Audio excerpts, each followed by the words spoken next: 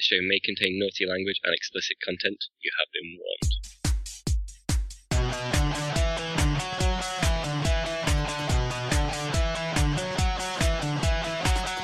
Welcome to Facehammer, an Age of Sigmar podcast. Bringing you product reviews, news from the UK tournament scene, as well as some pro hobby tips. So stay tuned and get ready for some hammer to your face. Welcome to Facehammer episode 42. It's me, Russ the Face, and I am joined by Byron the the Turquoise himself. And in this show, we're going to talk about your heat-free experience and your elves. Mm-hmm. And yes, they are turquoise. I think everyone knows this. If you don't know about them being turquoise, then you're probably colourblind. Yeah, you probably haven't listened to this show in the last 2 years. And we're also going to discuss what we took away from the Sprocket weekend, and how we've been applying it to our armies. So, yeah, that's about it, really. So, do you want to start off and just talk about Heat 3 a little bit? Yeah, so I attended Heat 3, obviously, but I wasn't planning on attending it, and then a ticket was available, so I made a last-minute decision to attend, which gave me about a week to prep an army, and I hadn't yet qualified for the grand finals, so what would have been sensible would be to take a safe bet, powerful army that I'd played recently and knew how to play with. And I had a fully painted Cunning Ruck that I could have added an Arachnarok to, which I think would have been both interesting and powerful. And I played with, and it's a good list. It's got plenty of bodies. Does well in. I don't think that list has any bad scenarios actually. So I had that option. I just had to build and paint one model that I really wanted to build and paint. So what I did was I played an absolutely janky list that made people wince when they saw it, compiled of my high elves, and set myself the task of building and painting an entire Forge World dragon and a metal tech list to a high level in a week. So why did you set that task? Is it because you wanted something different to play with, or you were trying to go for painting and you wanted a centerpiece, or what was the? I mean, I say you wanted a centerpiece. You've only got like 4, but what was the motivation behind doing those 2 models? I'm just so the first one was that I wanted a dragon. Right. It wasn't well thought out at all. There was no deep considerations to it. It's just, I'm going to take this army. I didn't want to take exactly the same army I'd taken in the past, and I quite like the Phoenixes in if I'm going to go gaming wise, the Phoenixes in the list are pretty cool, but they scale really badly with damage and they need help. And I've played with a High Elf Dragon before and enjoyed it, so I thought, well, I'll do it again. And then, given what was in the list, and the fact that it was a Games Workshop event, and I didn't necessarily want to say, this converted mage as a tech list, I needed a caster who put out a lot of spells. And there are very, very few options for that in order. I mean, we'll come to it when we come to adjustments I make to lists in the future or whatever, but your options are really limited without sinking points in a direction that isn't otherwise helpful to the list, because Teclis is there basically to cast 3 spells, and he's got +2 to cast. He can pick 3 spells with a low casting value, and in theory he should be fairly reliable as a way for your Phoenixes to get the +1 to their armor save that happens when a wizard, friend or foe, casts within 12 inches of them. So it was a bit of a gaming decision, mostly, that you were like, well, I want to play with these 2 models, and by getting them painted, you just have them available for future lists, I guess. That's what I did. Yeah, well, I mean, I had such a short notice period that if I didn't have a tech list I could find from a person, there wasn't going to be time for me to get on for the event. Luckily, Tom Maudsley, who's been on the last couple of shows, he was coming over so I could show him how to airbrush, and he happened to have an old tech list lying about, so I got that. I stripped it with Liquid Reamer, which is a thing, by the way. Keep a mask on, but it strips models really, really fast. It's an airbrush cleaner. It's made for shifting paint. Stripped it with Liquid Reamer in 20 minutes.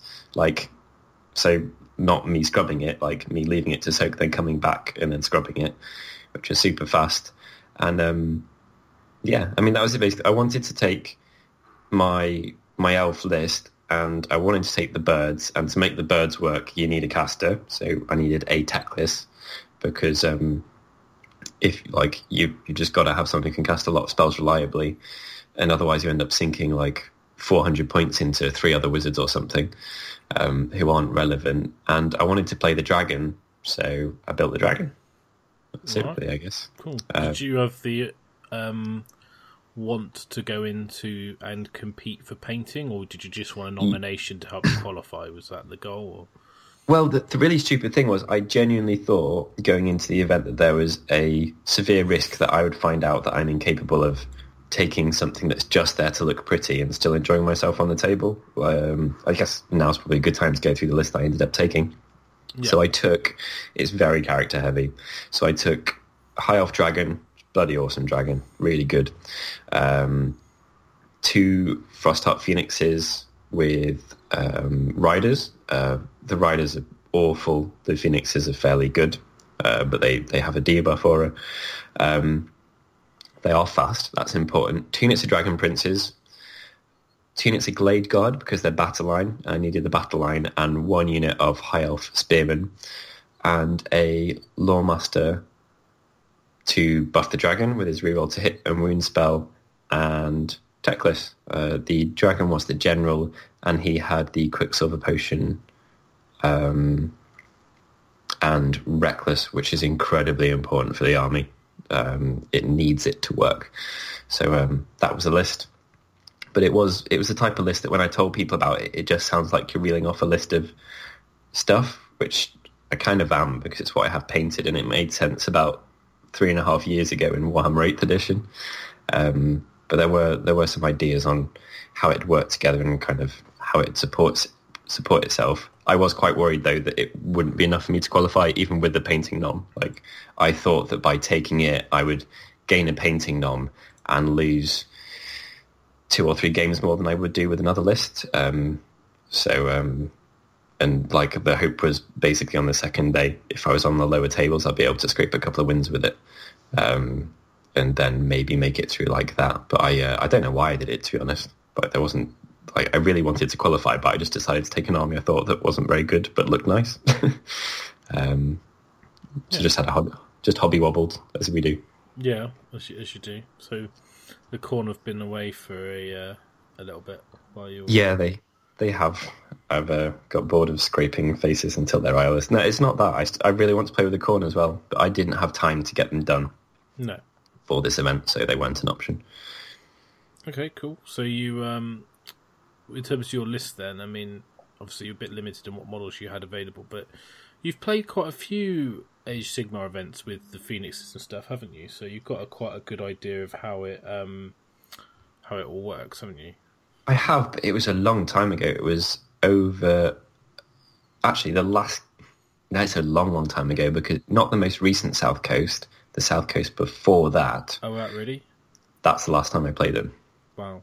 I mean, I know you played a little like weird elf army at the doubles with me in the last round, but it wasn't really the same thing, was it? No, and that kind of it wasn't. It didn't feel like an elf army. It felt like an army with 2 Heraldors and then like generic spearmen, generic archers, and generic cavalry. I wasn't using them as elves. I was just using them as like 2 wound fast people, or 1 wound 2-inch reach people, or whatever, if that makes sense. Yeah. So yeah, it's been a long time since I played anything like that. I know how to play a push forward the big things list. Yeah, because you're still very similar to your Death Army, isn't it? That's a lot of big things. Yeah, the Death Army goes forward and debuffs people's to hit, and this goes forward and debuffs people's to wound. There you go. So, do you want to talk a little bit about the combinations you've got in there, or do you want to just go into your games? I mean, what was or just talk overall about your list? I don't really know how you want to approach it. Yeah, so I can. Well, I played some interesting armies, so I'll quickly run through the armies I played and the result I got against them, and then maybe there'll be a couple that you find particularly interesting, or I can pick a couple that I think sum up what the list can do well. I guess before I run through what I applied, the things I noticed overall about the list were, number one, that it was exhausting to play.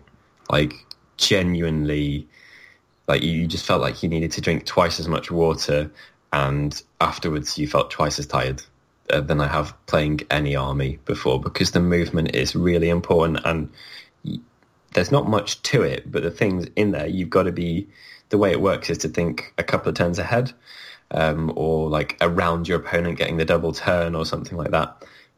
And it was, I felt like I came back after Saturday and I just slept like a brick. I was exhausted, drank about 4 pints of water and then just passed out. But yeah, it's definitely, it needs a combination of luck and you not making significant mistakes for it to do well. So I played some really weird selections of armies, actually. I played a full old school Tomb Kings, and I say old school because I mean at the old points, so it felt like I was playing against 2,800 points of 12 snakes, etc., all like everything. That was very, very difficult.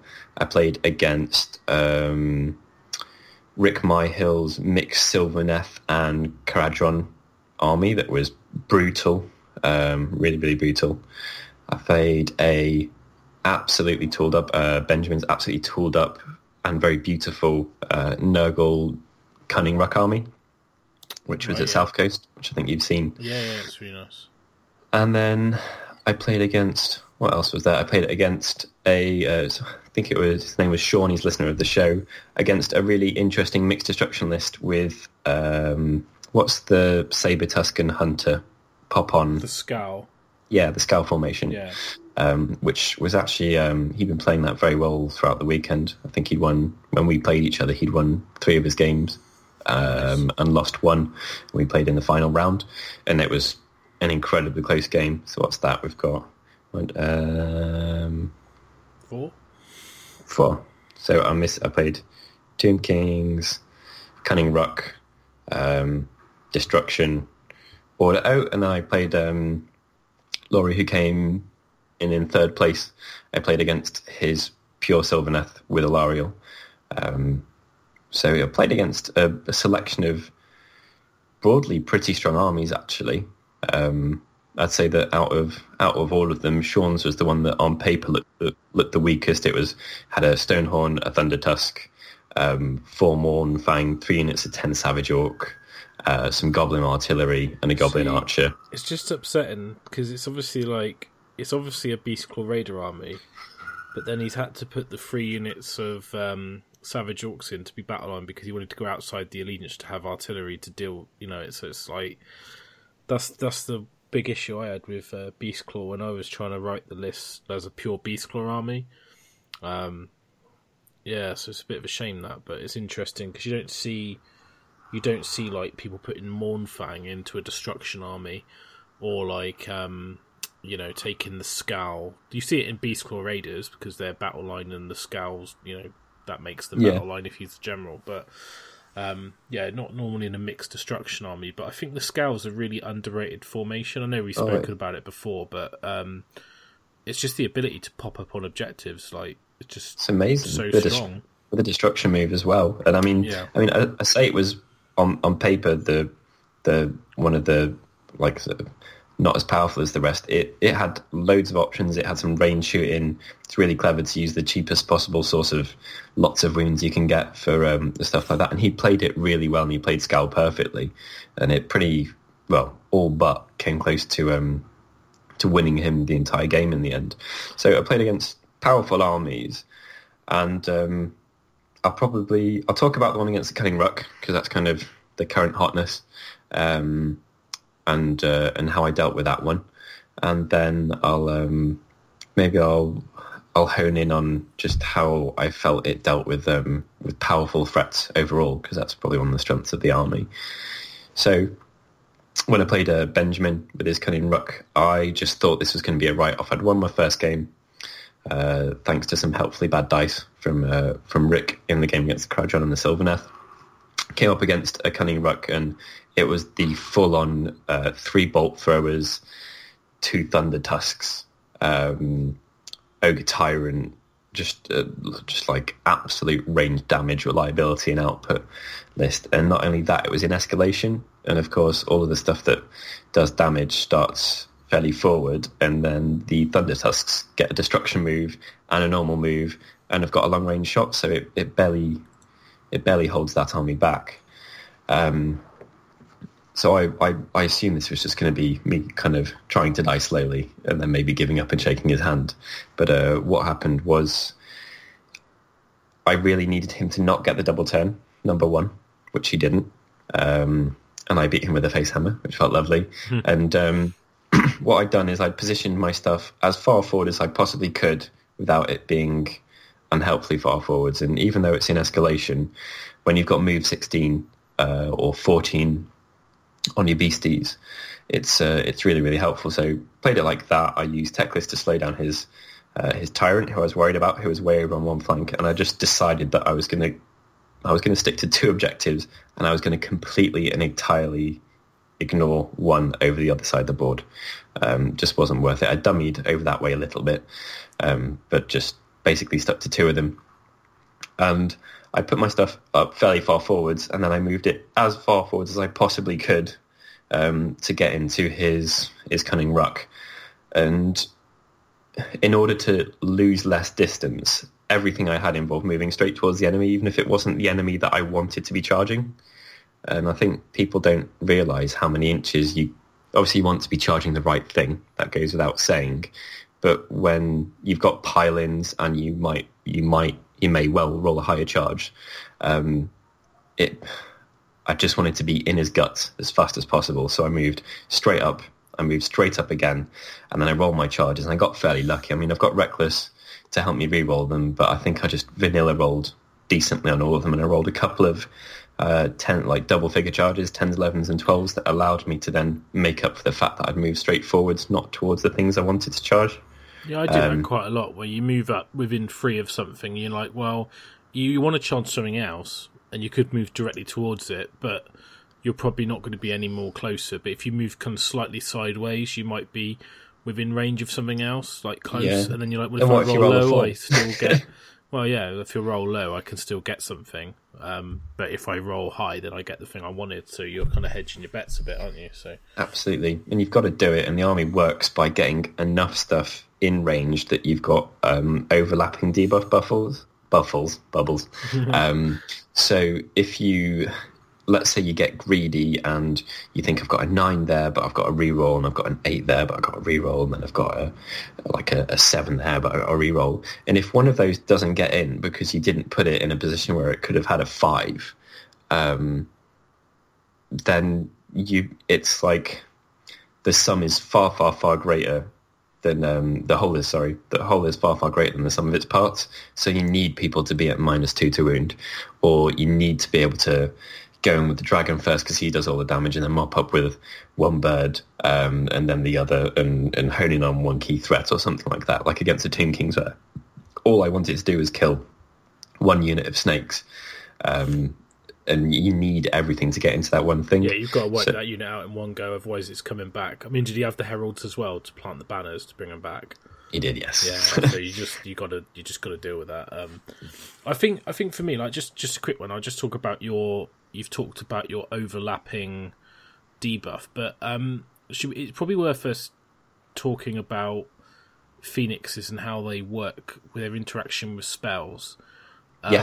So when I went to Blood and Glory on the first year Age of Sigmar was out, I won that, and I used a dragon and a Phoenix. And the Phoenix I found was incredible, because what you could do is he's in your lines, and you have spellcasters, so you cast spells, and then you can do things like Mystic Shield it or whatever.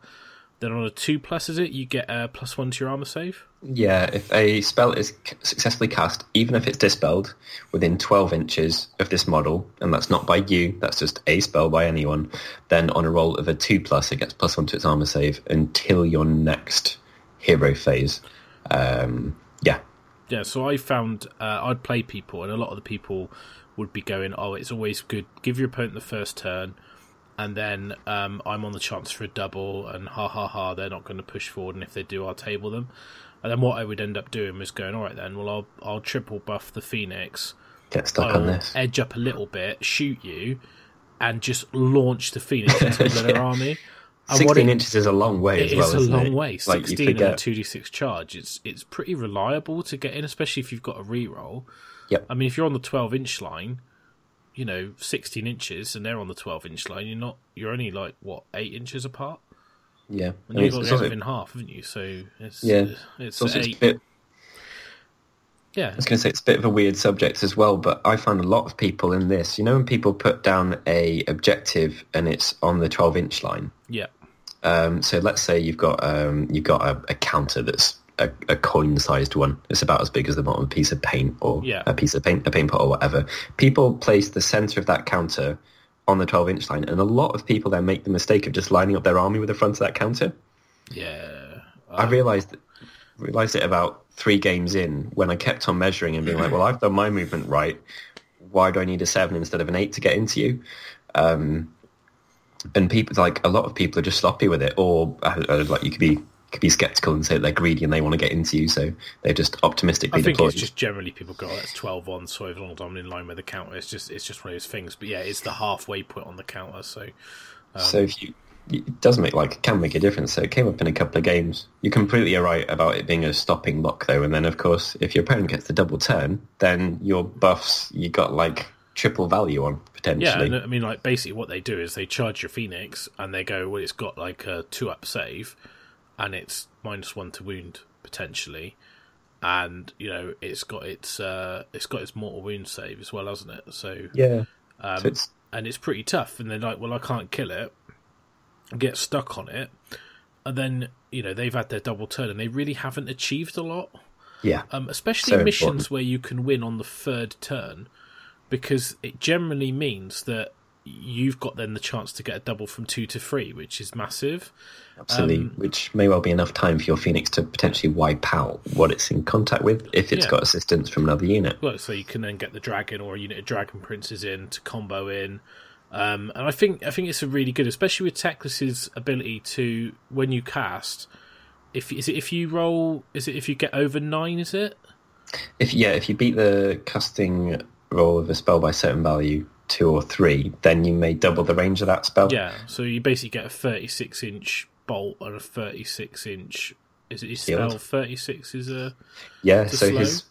His spell halves the move, run, and charge, and does a single mortal wound to any unit within 18. But it's 5 to cast, so if you get it on an 8, then you can shoot it all the way across the table. Yeah, and that's an amazing spell, especially against a lot of armies that want to move up quickly. I mean, even like Frostlord and Stonehorn go first, drop that on its head, and it's suddenly it's not charging you turn 1. Yep. When I played 2 Kings, can neuter an entire unit of snakes, even if they cetra it, they have to cetra it to get it.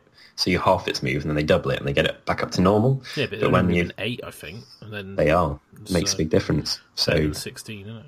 It's far better than 16. But I think the Teclis is a really nice utility piece. I remember having a game against Mark Wildman back in the early days at Sheffield, and he had Teclis against me, and he was so irritating. I mean, that spell is just so good. And then just being able to do D3 mortal wounds at 36 inches away is people just don't realise the range is massive. And even Mystic Shield, if you've overextended with a big beastie and you can drop Mystic Shield on somebody, it's great.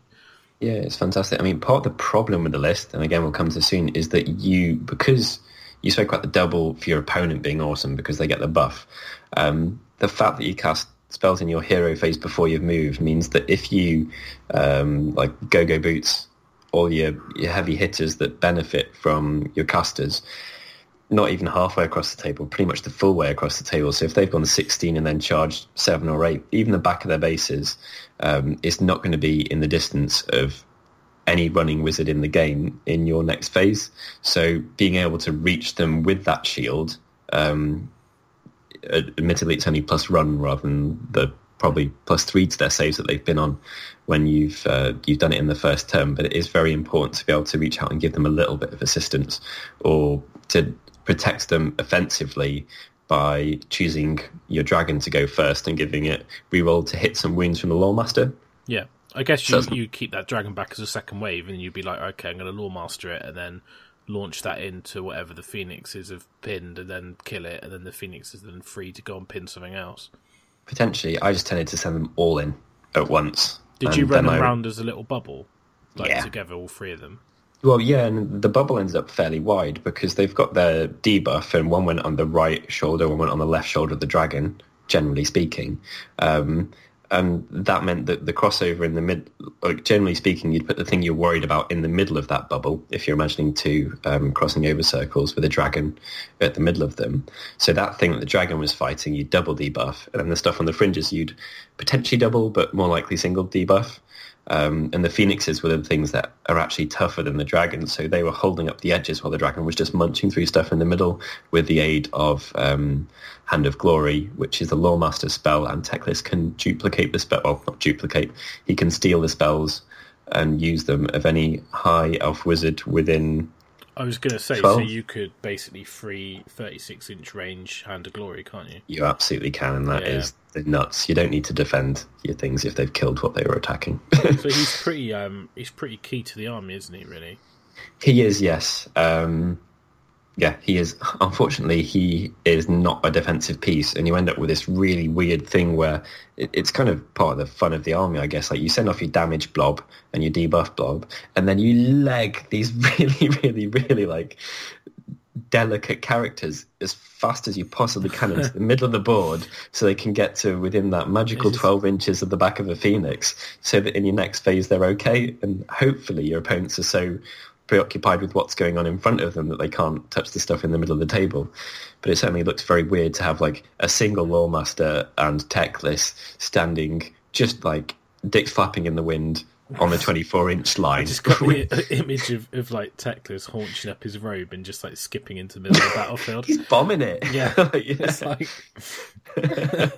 just like for the moon. I don't know, whatever it is. But exactly. So his moon on a stick. That's the problem with Teclis. He just wants the moon on a stick. He does. And he has it, which is, pretty much. So I know you've talked about your games a little bit, but did you find that's generally how you played the army? Because you've got quite a lot of units, you probably would go in first most games? Yeah, I mean, it's I've got 6 characters to start off with. That's more drops than a lot of armies out there. And then, it's an 11-drop army. Yeah, so, did you find, out of your games, did you go first pretty much in every game? Did anyone take the turn, choose to take it, or...? Yes, so the Sylvaneth took it. Oh, yeah, obviously, because that's their bread and butter, isn't it? It is, and then all of the other players gave it to me. And I wouldn't even necessarily say that was the wrong decision, but it still worked out okay for me. Well, I think it's a great thing about your army that you're not necessarily bothered about having first turn or second turn, but you're conversely, you're not bothered if they give you the first turn because you can actually be effective. Whereas quite a few armies just can't be effective. Like I know with my Bloodbound, it's a bit of a strange one as well because I get if they give me the turn and if they've got a way to reach me on turn 1, then I'm able to buff and protect myself. Yep. But if I don't get that turn and they get to me, then the double turn back with Bloodbound is pretty devastating. And they're generally tough enough that I can actually survive that Alpha Strike. So I'm not playing against the Caradron clown car, but that's a different story. Yeah. So so that's like your kind of your heroes, and we talked about the Phoenixes, we talked about your wizards. We haven't really talked about the dragon, and I just wanted to get an idea of how you were using it. I mean, I know I play a lot of people, and I saw it even on the stream, and I was doing hobby and I was watching the stream for Heat 3, and you get people who go, right, I've got a big dragon monstery thing, I'm going to go straight to their big dragon monstery thing, and then they're going to fight each other. And it's like, I honestly, I remember this, even 7th edition, 8th edition of Warhammer, if you've got a combat army and you've got a really good couple combat units, why do people choose to stick those into the best combat units your opponent has? The most resilient thing that your opponents have. Yeah, it's like, surely you're going to go and get some guaranteed quick wins to get the odds in your favour first. Did you find that's how you use the dragon? You were pinning stuff with the feats and you use it to sweep up like scoring units or slightly weaker fringe units, or was he literally just YOLOing straight towards the big thing? Well, it's so I did mitch it a fair bit, to key one of your favourite terms. But part of how I found I had to play this army is the way it worked out in a few games is you need to go for the centre of your opponent's army to kind of entice them to try and wrap around you and get stuck on you, while you then go about winning the game on objectives with your inconsequential crappy stuff. It's probably also going to, like, me sending my big thing into their big things is going to be affected by the fact that I played Destruction a couple of times. So I needed to stop them from doing what they should have done against my troops.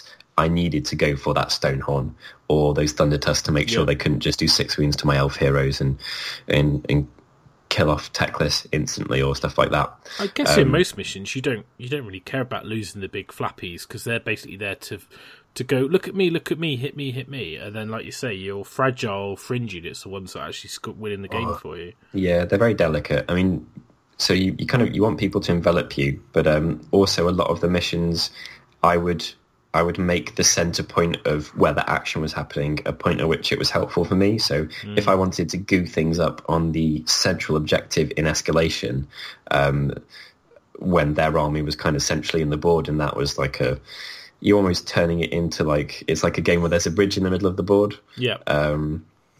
They've got to go for that objective, and you're going to put some really hard shit around it, and then your stuff that is safe, protected by that wall of damage, is kind of on the fringes doing its thing.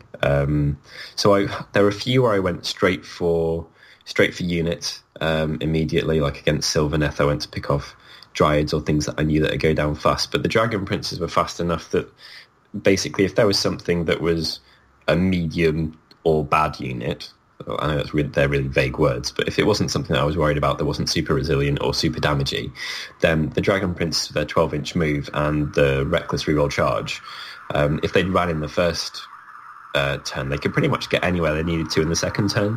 So they were being sent in.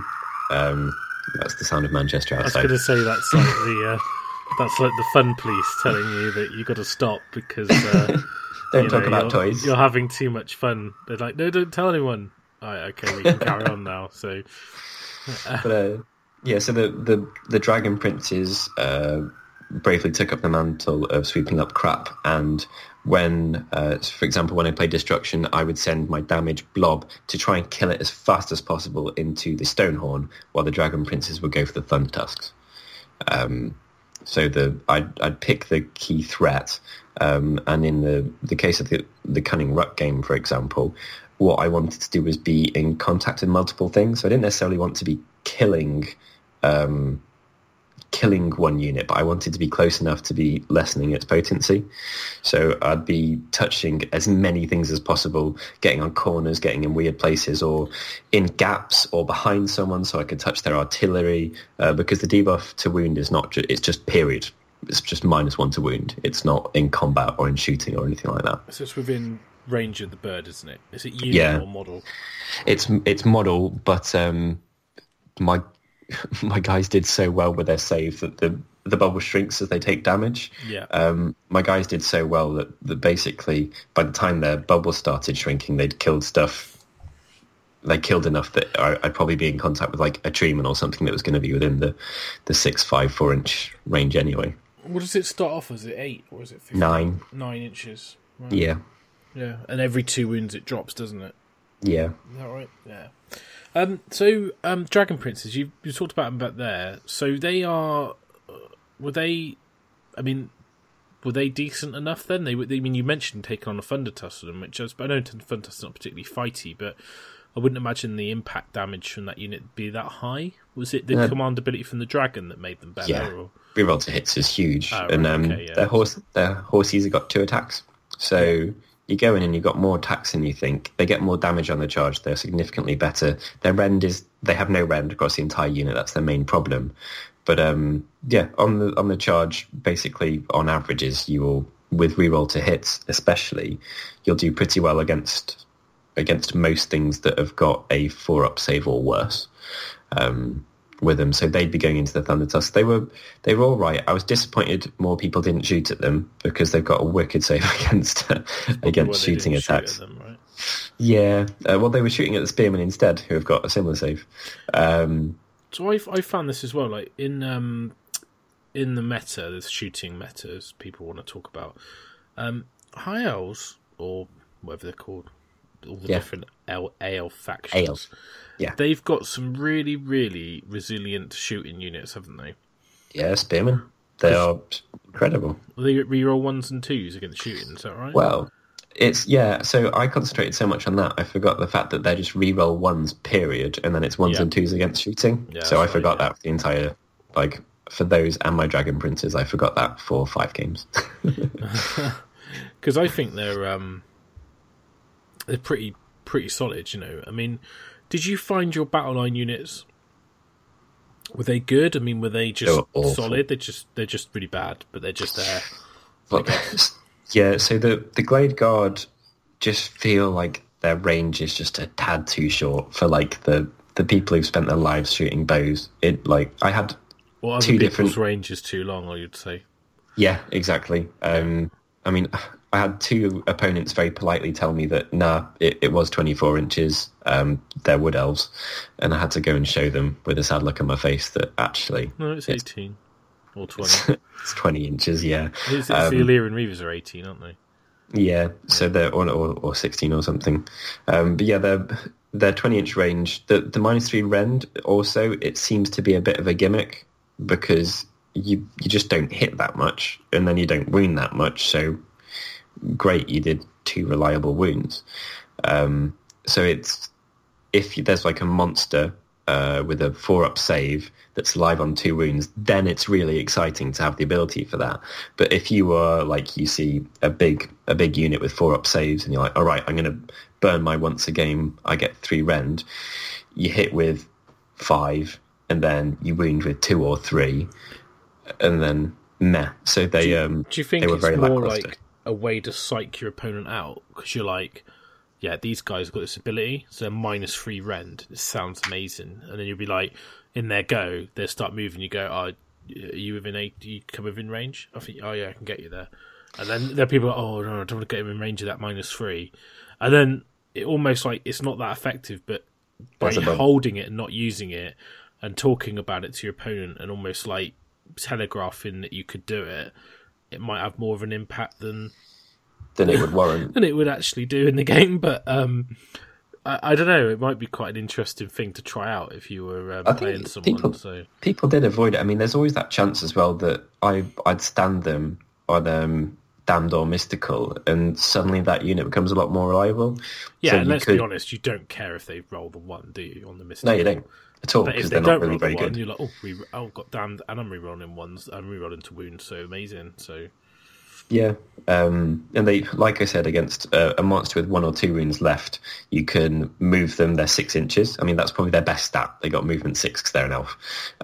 You can move them 6 inches and then fire. And if you've got a few guys left and you burn your rend, there's a chance that 3 guys could take down a Thunder Tusk that's got 1 or 2 wounds remaining or something like that, which can actually be really useful. They were on the whole the most disappointing thing in the army, though. Okay, but you're a bit limited on your model selection, aren't you? About what you could have taken. Yeah. So if I could take them in a 20 when they get +1 to hit, I think they would get significantly better. Yeah.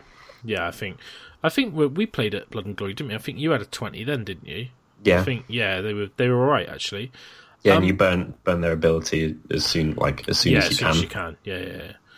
But I was playing High Elves as well, wasn't I? So your shooting was really neutered by my armor save. That's when it kind of. I think it was. My Dragon Princes were the ones that went and cleared them off, weren't they? Yeah, they did. I remember that. Pretty swiftly. They were pretty cool. I miss my elf army. Unfortunately, I don't have enough battle line painted to use it. Yes. And I've got far too many Phoenix Guard and Swordmasters. Okay, cool. So, I mean, should we just talk? I mean, I'm going to talk to you about what you're going to do to the list in the future, but probably after we finish this kind of wrap up. Yeah. One thing I'd like to ask you about is scenarios. So obviously at the Heat you played 5 games, 5 different scenarios. Yeah. Which scenarios did you find, or did you, try and suspend what army you played in the scenario, but which ones are your strongest ones and which ones are your weakest ones? So, take and hold, if my opponent gives me the first turn, is great, because I just get to go over and go up their centre and just grind it out. And my stuff does grinding really, really, really well, especially in a compact bit. And people only care about that you're one bit of the table and they're one bit of the table.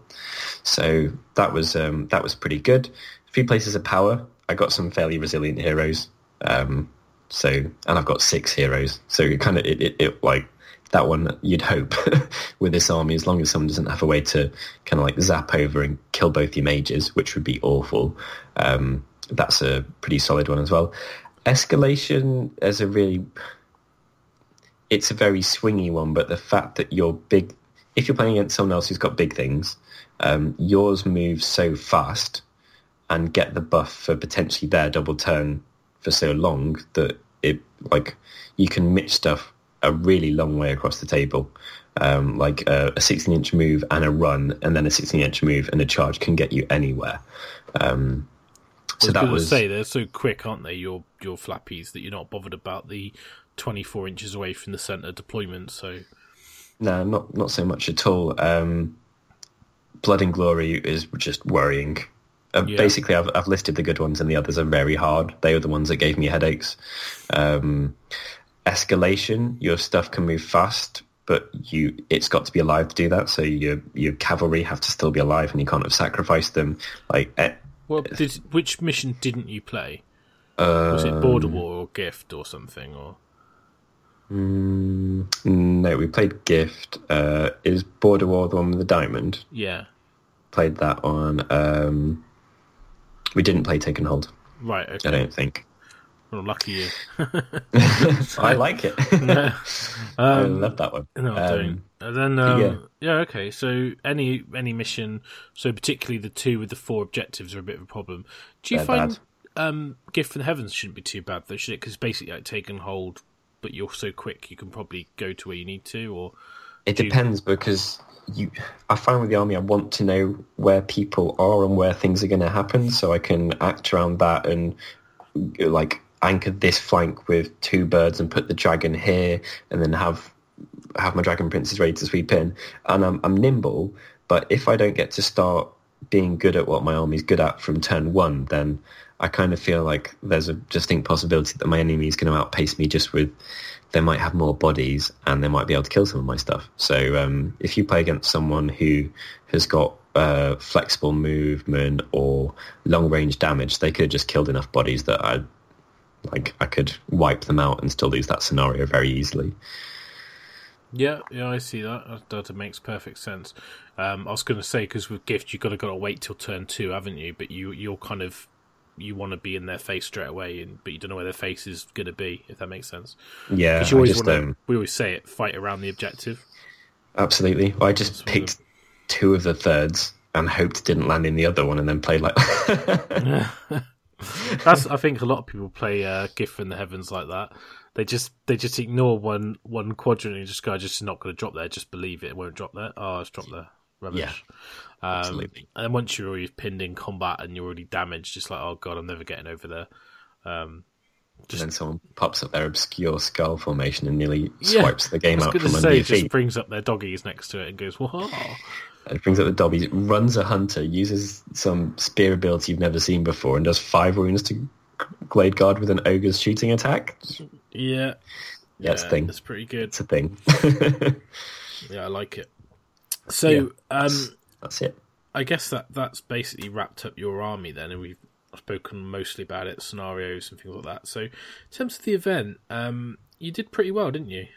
Yeah, I got the equivalent of a draw, 10 points for being nominated for Best Painted, which is awesome, and a load of people. It's like, thank you to anyone who came up and spoke to me about the army, or just people that said hi. I think that's the most people have ever come up and said that they like the podcast, or they've seen pictures of it, or anything like that. And a few people came up and just had a really good chat about painting, which is really cool. So I got a nomination for that, which was 10 points, and then I got 3 majors, a minor loss, and a minor victory, and came in 4th. Awesome. So that's really good. That's a really good result, especially with that army. I mean, I guess it's kind of this weird thing. She probably thinking, "Oh, I wish I was 3rd," but then it's it's like you should just be pretty happy with that. And what's good about that as well is you're at the final, so we get to hang out again, which is awesome. Exactly. Yeah, super pleased. And I think if I didn't have the painting on, I would have come 5th or 6th. Yeah, so it's still solid showing, really. I mean, yeah, absolutely. Got to be happy with that, especially with this kind of like slightly off the wall janky list, which nobody's running the Phoenix Dragon meta, are they? Let's be honest. No. I think that's why people were so interested in it, to be honest. I had like all the high elf players, well, not all of them, but a couple of high elf players were really keenly keeping an eye on my progress. And I had Brian Carmichael asking me if I was getting a nosebleed being up high. Always a pleasure. Finishing above it? Always a pleasure. I did, yeah. No. I was finishing the sentence, sorry, I didn't. Yeah, it was all in good jest. But yeah, it was really nice. People coming up and saying, like, why are you still up here? How are you still up here? And then people watching, like, the game against the Tomb Kings, which ended up being really, really hard fought. That was... you were like the people's champion. Everyone's looking at the horrible, sordid compendium net list, which only some despicable human would use. I've used it. And that's a pure point. I win the Masters, but anyway. And then, you're there, like, heralding the elf banner, going, yeah, they live. Exactly. It's a good image, I like it. Unfortunately, I couldn't be the people's champion because I was like, oh yeah, I'm running this niche army, I'm doing pretty well, kind of a big deal, and then straight away, smashing 1st place, Nick Thompson rocks out winning it with a bloody squig army. Yeah, but I mean what I was going to say about that is that army is actually quite strong. We do a little blogsode on it, blogisode, I think we dubbed it. Do go and check it out. So listen to that if you haven't, and we talk all about that list. Obviously, props to him, well done. You can check his army out on Twitch TV stream as well. But I would say that what's good about Age of Sigmar is there are these lists that people haven't used that can do well, particularly with practice. And what I found, and this is what you had in the old editions as well, people go, what, and it was more prevalent in 8th, and that people had what we call the net list or the list. Oh, you're playing with Skaven, so this is your army. It's what's like that's the Skaven army, and it's always the same. And the problem is because people don't, and maybe they don't have the time, they don't have the models, they don't want to buy stuff and then test stuff. They just go, well, what's quite solid? I'll add a little bit of flavour in it, or maybe tweak a little bit, but basically I'll stick quite safe to what the meta tells me is good. But like we spoke about it before, but then other people are aware of your army, know what it does, and are prepared for it because they've probably played against someone with it before. They know what the units do. Whereas when you rock up something people who haven't played against, they don't know what stuff does. They don't know what the rules do. They make mistakes. They miscalculate how the combat's going to go, or how resilient something is, and that's when you get the advantage because they're playing a standard list. You know what it does. Your army is very weird or different or out there, and they will misjudge something. And absolutely, it's so you could have strong. told your opponent what the rules of something are, and then they know, and they could quote them back to you, and then those rules happen, and they're like, oh, like Teclis' spell is a perfect example. Like you tell someone, I've got this spell, it can go this far. If I beat its casting value by this, it can go double that, and I will half your move, run, and charge. And then you play against a destruction player, and they put something out on a flank, and you're like, okay, I choose that guy. And then they realise that actually that really, really mounts up, and because you're not making the charge, you're less than half that unit's potential move. Yeah, and to be honest, like the whole, like you say, like knowing the rules is different to knowing the impact. Absolutely. And also it's hard to really judge the overall, I'm not using the word synergy because it's not rules interacting with rules. It's more like how your army works overall. as a force, it's very hard to understand the interaction between units and rules. It's the entire army is a holistic piece, isn't it? Yes, exactly. So it works as a complement to itself in a way. And I think that's what the strength on Nick's army was. It was a very well-rounded army, and it had a very well thought-out game plan for a 5-turn game. And whereas your army is quite a nicely rounded army, they're not the most strongest units. If you went through and read all the war scrolls and looked at the points, you're not going to pick these units out and say these are the best units in the game, or these are the underpointed units. Look how many wounds I got for my or how many, or whatever. What's the most efficient attacks for points, for base size ratio for points. It doesn't matter, because I mean, I've said this about lists in the future, like before, a unit that does something that you need in your army, doesn't matter how much it costs, you buy it, right? You just have it. It's exactly. You might need that unit that has a 4-up save and has a 12-inch move. And if those Dragon Princes in this case cost 160 points, it's a shame. It would be really nice if they cost 140 points, 120 points, whatever. But that you don't have another source of fast-moving, medium resilience, medium damage output wounds in your army, so they are entirely invaluable. Or like we've spoken about skull cannons or whatever, like you don't have something that can damage something reliably from afar. Exactly. It's just, if it does a thing you need fulfilled. The Maw fulfilled... Crusher is always the example I use for Iron Jaws. It's your only source of decent mortal wound output, so you're going to have one. Doesn't matter that it's overpriced, you're going to have a Maw Crusher. I think most of the better Iron Jaws armies have Maw Crushers in them. It's expensive, and they just deal with it because they need it. You just go, well, I know it's expensive, but I've got to have it in my list, so I just suck it up. That's what I'm cabbage. Yeah.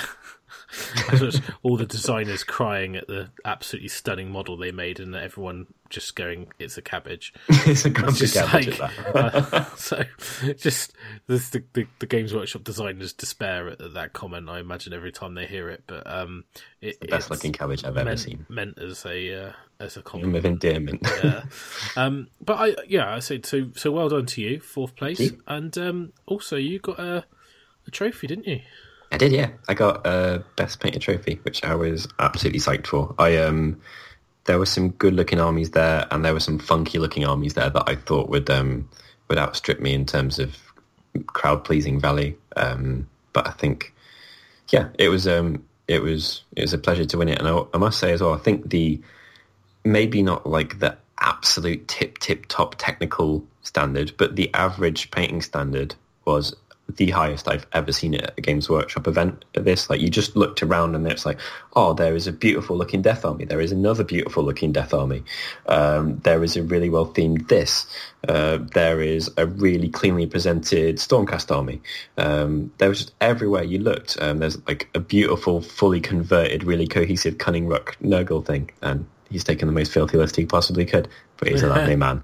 Hi, Benjamin. But yeah, it's there was a really, really solid selection. I would say there were probably like 25 to 35 armies there that I looked at and thought like, wow, just like solid, like really, really crisp, well executed, or strong theme or anything like that. So it was nice to see. I think what I think is kind of interesting is it felt like it was a destruction tournament. Yeah, I think the stream definitely, that kind of got presented, didn't it? Because you had the person who won playing in the first and final round, and in the final round he played against Iron Jaws, didn't he? Yeah, and they were highly featured. But actually, if you look at the actual overall list of players and placings, there's 5 destruction armies in the top 25. I think just outside of that, so you got a couple in like 33, 35, stuff like that. And then there's another couple in 47 and 49th. Until the last couple of rounds, there were a lot up there, and it pretty much felt like probably one out of... So I'm going to lump them together, and I know they're entirely different armies, but they play similarly. So there was either Khorne Bloodbound or Destruction felt like it was every third army. on the top tables for at least the first 3 or 4 rounds. Well, from round 2 till 4. Rounds 2, 3 and 4, they just seem to be to my left, to my right, everywhere. Yeah, I get that, but the point I was trying to make was that you've got not that many when you compare it to Chaos and Order. Oh no! And actually, Chaos. Death is in an even worse state, where you've got 1 in the top 25, 2, 3. I can't count. 3 in the top 25, but none in the top 15.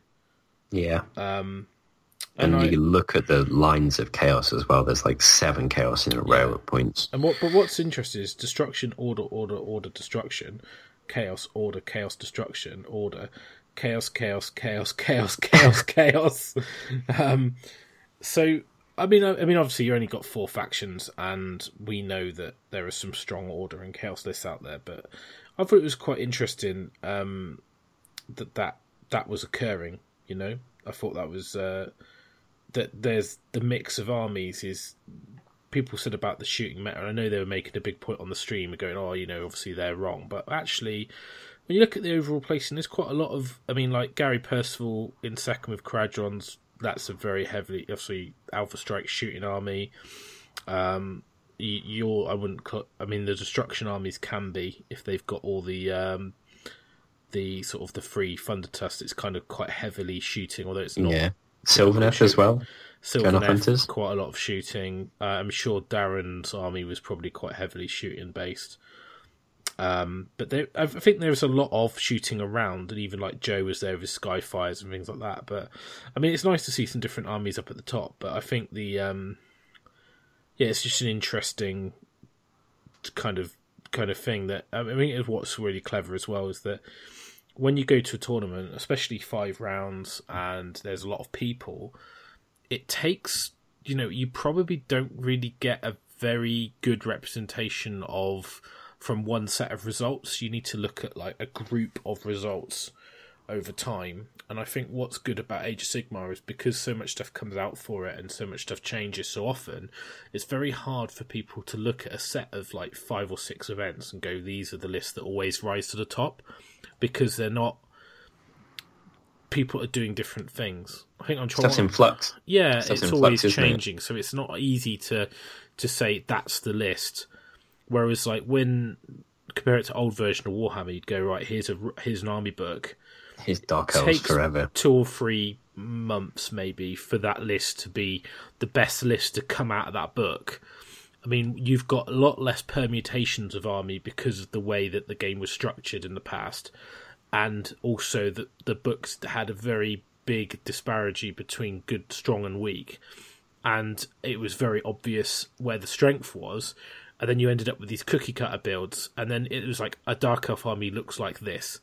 And there was maybe 1 or 2 variants, but there wasn't that much variation. You've had 300 points to play with instead of... And there was always like that staple. And people would write a list and they'd go, I know what I need in this list. It's this, this, this, this, this, this, this, this. I've got this many points left over. And that book didn't change for 5 years. No, it didn't. 6 years and 7 years. And so it felt very stale. But if you think about where we are with Age of Sigmar right now and how much stuff's come out and how everything's changing all the time, it's so refreshing. I'm kind of on a tangent, but I found was good about this heat is that there was this kind of feeling of innovation in lists and units you don't see very often doing well. And, nice to see surprises. Yeah, and I hope what it was going to do is inspire people to look at the units that are available for their faction and not just look at what is the best thing, but start thinking about making an army as an overall complement to each other and trying to look at balance and trying to find lists that people don't expect and don't know what it does. And I think it's going to be really cool if people can start doing things like that. And a good start is people I think so many people start with the obvious formation, and some of those formations are like 1,200, 1,400 points of pre-decided, you take this. If you don't start with that, Like it's, we might have found it in like when we were discussing Bloodbound or whatever. If you hone in on 2 formations, then there's not a lot of variance. Like me and Terry and 3 other people who commented when we said what our planned list was, were like, well, that's pretty much my list, give or take 200 points. It's Sylvaneth syndrome, isn't it? Yeah, it is absolutely Norroot Sylvaneth. When there's loads of other formations, or you could just not take a formation and then think there's still coherence. You don't have to have that, whatever it is, extra move or thing like that. You kind of it's not a bad thing, but they can be shackles in terms of innovation, I think. Well, it's the same with the Kharadrons. I mean, you look at the Kharadrons and you immediately go, it seems like the no-brainer choice. It's Barak Zilfin. So you go Barak Zilfin because it's so powerful. Because you're like, I can have my armies completely 100% safe. It's not on the table. You don't know where it's going to go.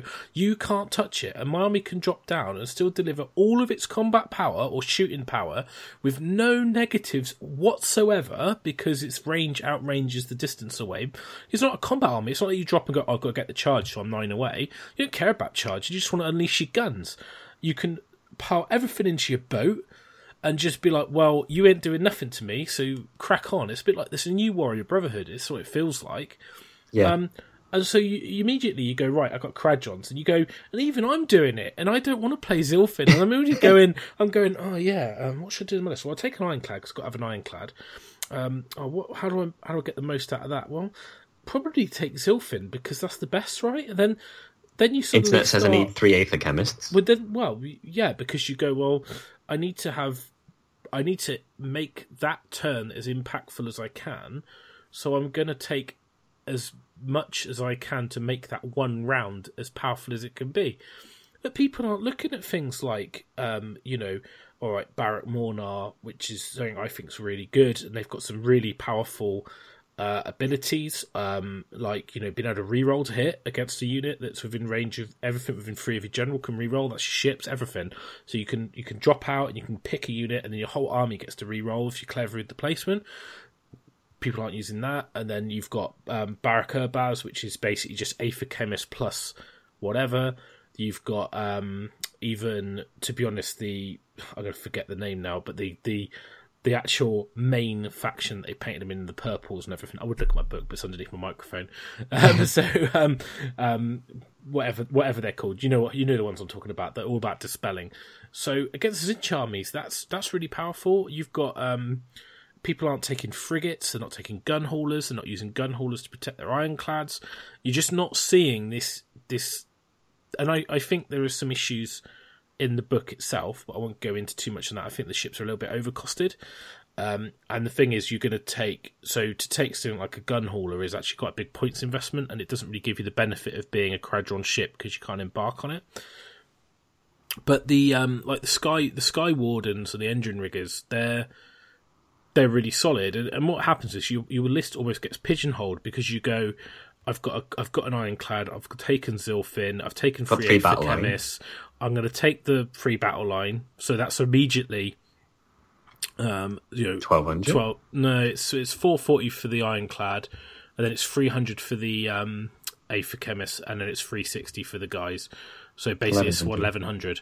So I've got 900 points to play with. As soon as you put 2 big units, and then you go, well, I've got Aether Chemists, so I want my units as big as possible because I want to get the most more men buff for, because I want to have more men in the unit, means more special weapons, which means the buff is multiplied more by how many men are in the unit. So you go, well, what's the best guns I can get? I'm looking at Thunderers, I'm looking at Sky Wardens or Engine Riggers. What's the best combats? Engine Riggers. So okay, I want a big unit of 9. So I'll put 9 Sky Wardens in with drill cannons and volley guns. 300 points, so I'm up to 1400. Then you go, all right, I'll stick a big unit of Engine Riggers in with grapnels. Well, that's 360. So I've now suddenly got like 200 points left. And yeah, can I put a frigate in? No. Can I put a gun hauler in? Yeah, but why would you? I need an admiral really, because the Battle Shark, as a formation, that means my army's 1 drop. I'm done. And like literally, your army almost gets so pigeonholed by making the decision to take Barak Zilfin and taking Aether Chemists. And And yeah, they are really good. It's really powerful. But I'd be really interested to see what a Kradron army would work if it was like MSU. So you almost... Or you just took no ships. Yeah, like literally you just took lots of long-range Thunderers. You take... I think you kind of need to take some ships, but maybe take frigates as like cut down ships, and then you take like just loads of Sky Wardens, loads of engine riggers, but in units of 3. Yeah, like don't take big units. Battle line units, anything. There's so many ways to mix it up. Take like 30s of Arkanauts. I mean, for me, I always the big units of Arkanauts always feels a bit weird because I feel like they should fit on a sky vessel. But if you take more than 20, they just don't fit on any sky vessel. So it's like, well, how did they get there? Did they? It feels wrong to me. I'm like, well, none of the boats can handle you. So how did you get it? Did you walk? Did you walk from the sky? Is that how you got here?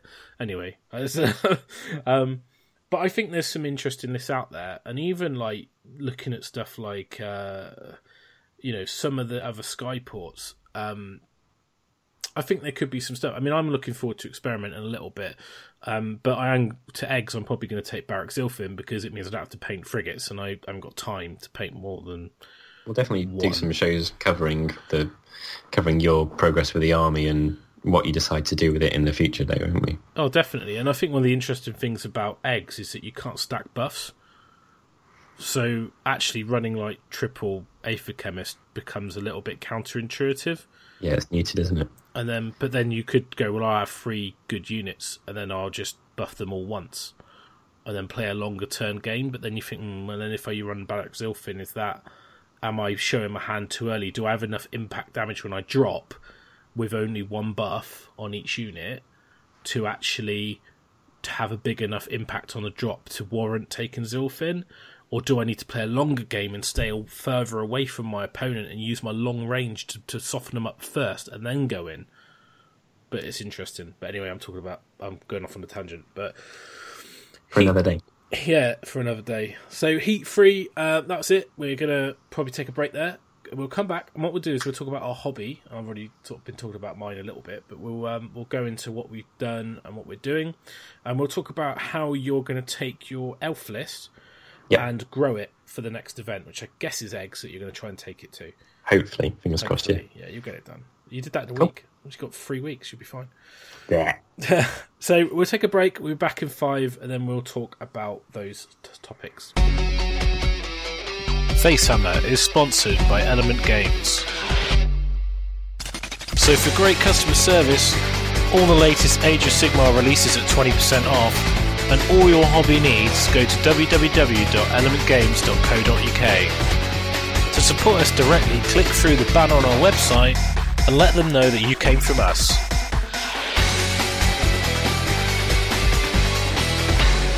And we're back from the break. So I guess do you want to talk about your elf list first, or do you want to go in straight into hobbies? Or it's kind of linked, isn't it?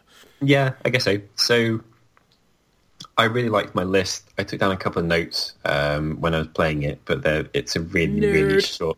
Yeah, it's a really short list. What is the army missing? Range, reliability. Then a note saying Judicators? ?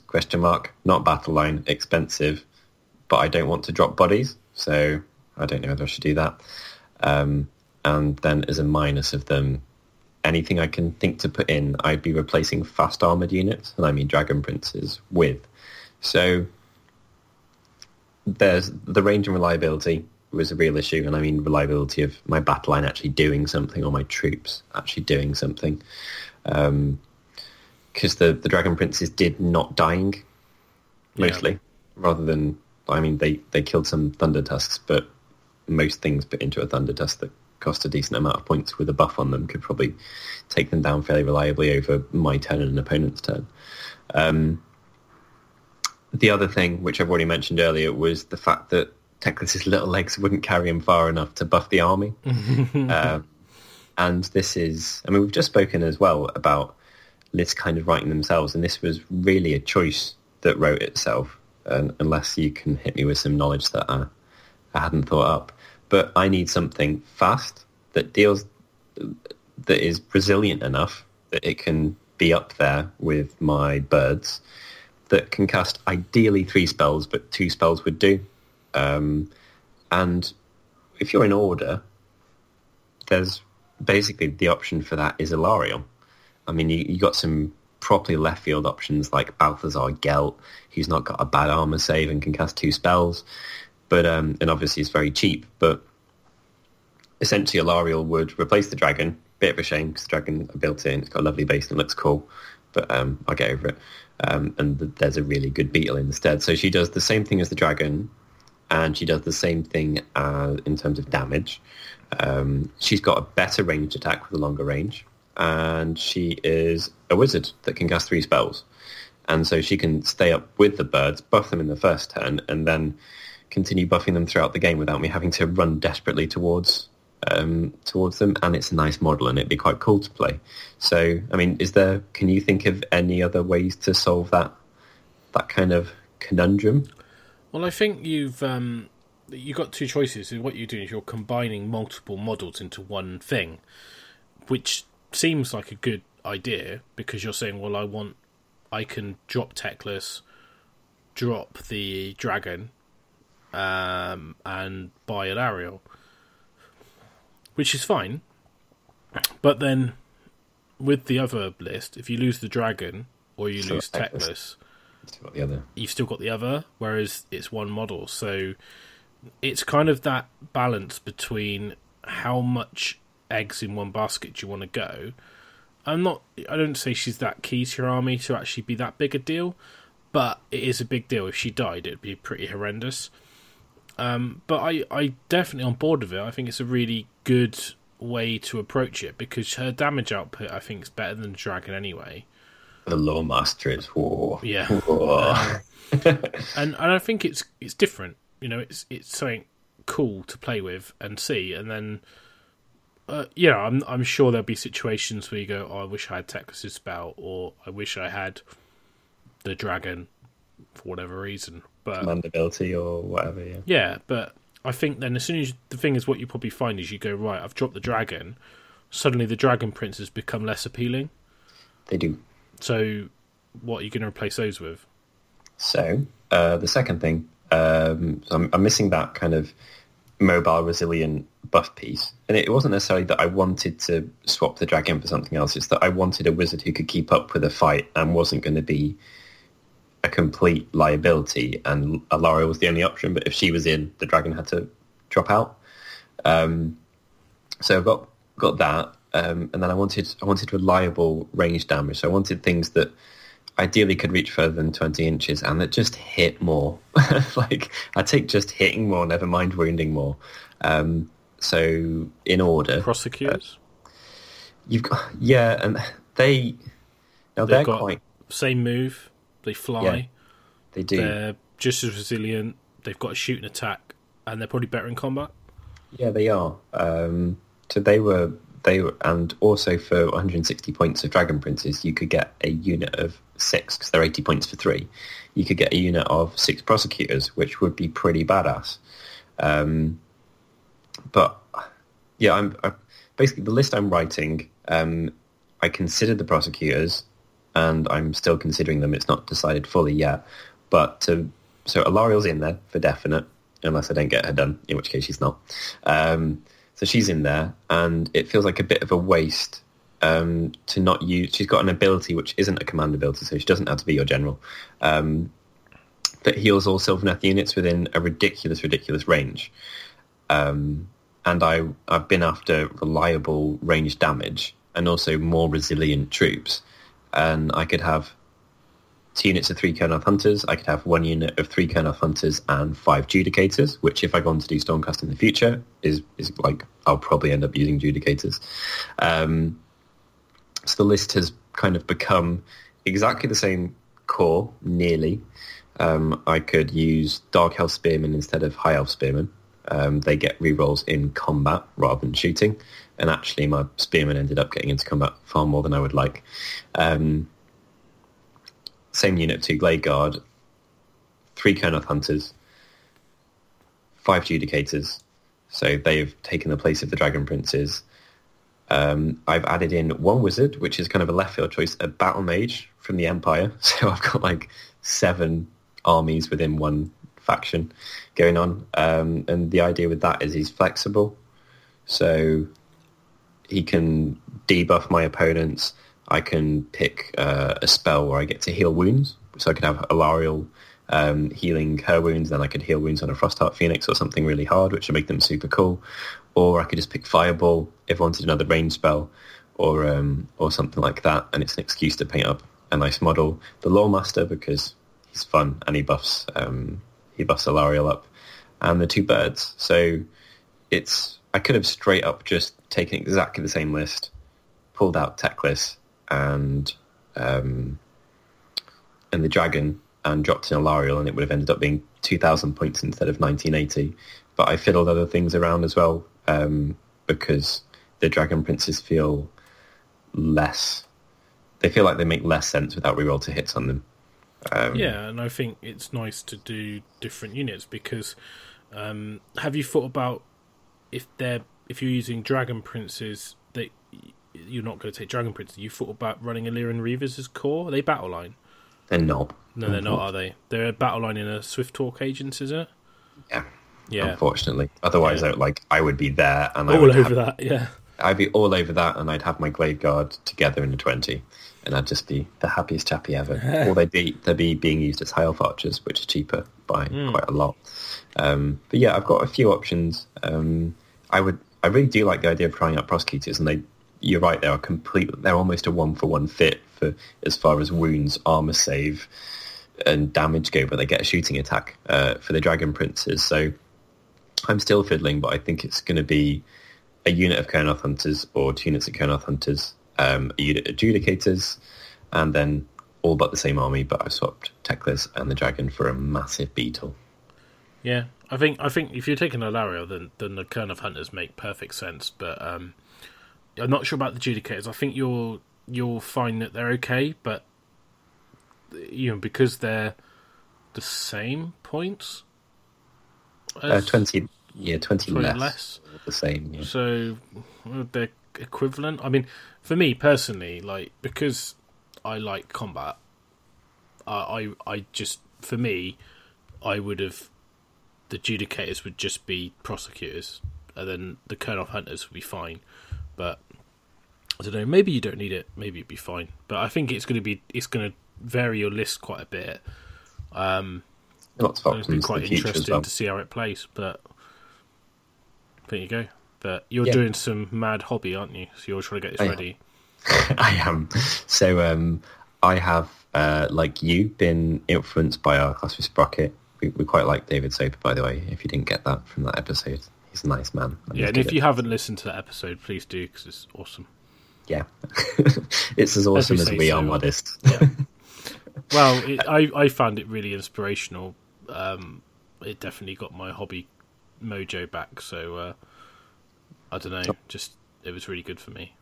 Yeah, absolutely. So part of the reason for choosing Adjudicators is they're covered in armour, and they're covered in silver armour, and they're covered in non-metallic metal silver armour, and they're covered in stippling now, which I'm trying to do at a decent speed, at a high level, on models that are entirely covered in metal. So I didn't want to wait long enough after the Soper class that my brain forgot everything that I'd been taught, and these were a really good way to make sure that I put down the information you'd given me as paint on a model soon.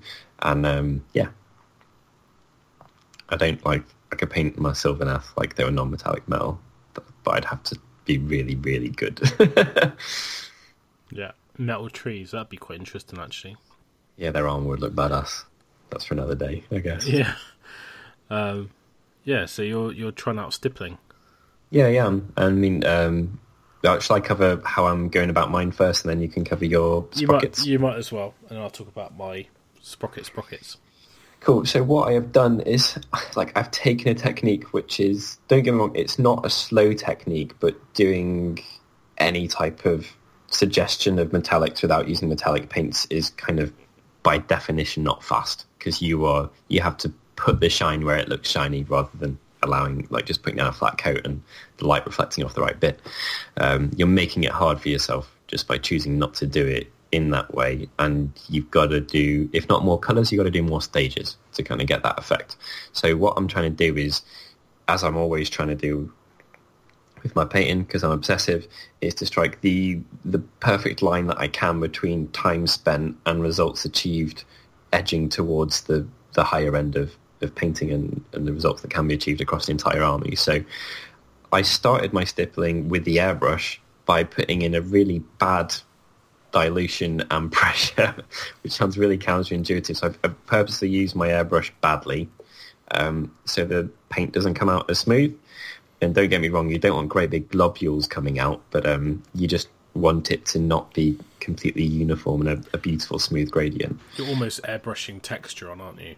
Yeah, almost. And if you did a really careful dry brush, I think they probably would be more textured bunny ears than you'd been used to with this type of thing. So I'm using scale 75 paints because they are more helpful in the later stages because they're less opaque. So when I make mistakes, they're less obvious. And they're nice to work with, and they're kind of forgiving once you got used to them. So I'm starting off with the same Army Painter uniform grade base coat that I've used on all of my other elves. But then I'm working up through, I think they're the same ones that we've all been using in bits and bobs. I've got graphite, and then I'm adding their flat white to it. And I'm putting down pre-shades through the airbrush, but I'm not putting them just towards the top of the model. I'm putting them where I think it would reflect. Then I'm going in with a wash through the airbrush again to kind of accentuate where things are darker. And then I'm getting out the brush and I am stippling, but I'm not doing it like pointillism, like just using the point of the brush to draw the stipples, which is how David did it and taught us to do it. I'm dabbing a bit with the brush until the end gets splayed and looks like a really badly treated brush. This is probably awful for your brushes. And then I am traditional stippling, so dotting, but I'm dotting with a brush that is splayed and has got lots of points to it. And I'm doing that with a very heavily thinned paint, so it's not. I'm making mistakes a lot, so I want to make sure they're not permanent. And I'm also trying to give like a gentle suggestion of tone, so having the paint be thinned down is helpful for that. And I'm picking the areas where I've highlighted with the airbrush, and I'm not highlighting them. I'm choosing the same colour to start with, and I'm then stippling around their edges to make it look like that entire blob is all stippled when actually it's not. Stippling around the edges of the same colour, then I am adding white and highlighting it with that, and then I'm edge highlighting over that. And it's been really, really, really difficult, but rewarding. And I think it's working, and I definitely feel like I'm learning as well, because it's just, I've never tried anything like this before. And they're very good models to do it on because they got all types of shapes, all types of angles, and it's all metal. So yeah, that's what I've been doing. I've taken some pictures, so I'll pop up some. We can have some. We'll put them in the show notes for this. But yeah, that's what I've been doing. So.